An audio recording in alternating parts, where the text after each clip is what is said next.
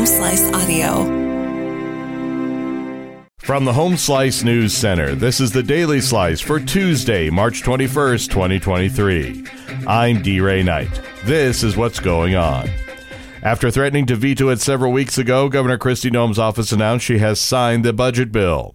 In the release, the governor stated, "This budget for fiscal year 2024 will fund important South Dakota needs, including K-12 education, healthcare providers, and state employees. It also includes funding for the operation of regional behavior health centers, 100% tuition assistance for our National Guard soldiers, and targeted increases for our state employees' workforce and community service providers."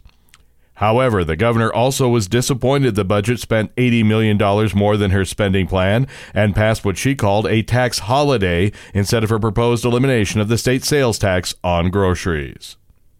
The RCPD is looking for a shooting suspect. Amy Rose has the story.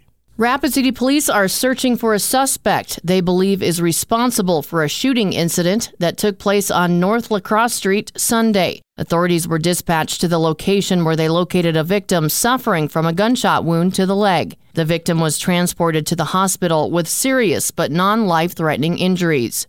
Police say the suspect was a Native American male wearing a red baseball cap and a red T-shirt with brown-colored pants.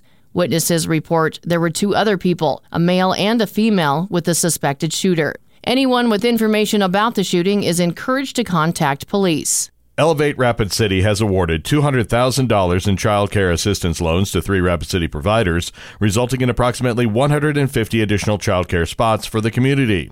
The recipients of the loans are Rural American Initiatives, Children's House Montessori, and Little Treasures Daycare and Preschool. The purpose of the loans is to build more capacity for child care in the Rapid City community, which will also help support the workforce. In national and international news, Treasury Secretary Janet Yellen is trying to project calm after recent regional bank failures in California and New York. Yellen says additional bank rescue arrangements could be warranted if any new failures at smaller institutions pose a risk to financial stability. The Treasury Secretary says that overall the banking situation is stabilizing and the U.S. banking system remains sound. Yellen said the government's intervention had been necessary to protect the broader banking system, and more rescue efforts could be necessary. Earlier this month, Silicon Valley Bank and Signature Bank failed. Wyoming now has the most stringent abortion ban in the country. Amy Rose has more.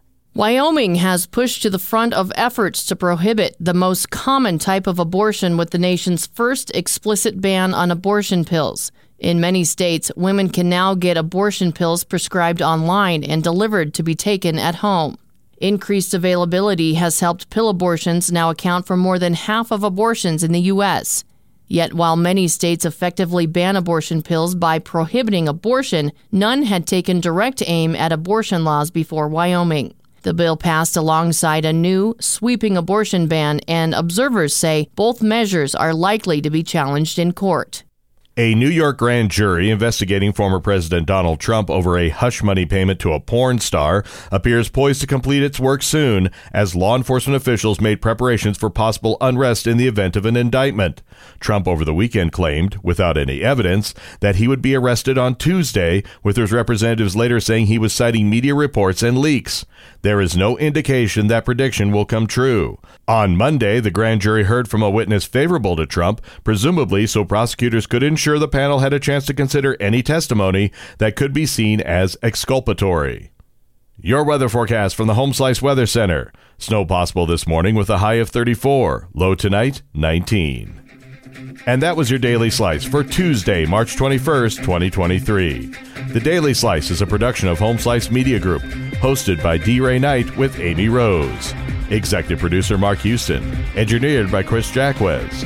I'm D. Ray Knight. Have a great day.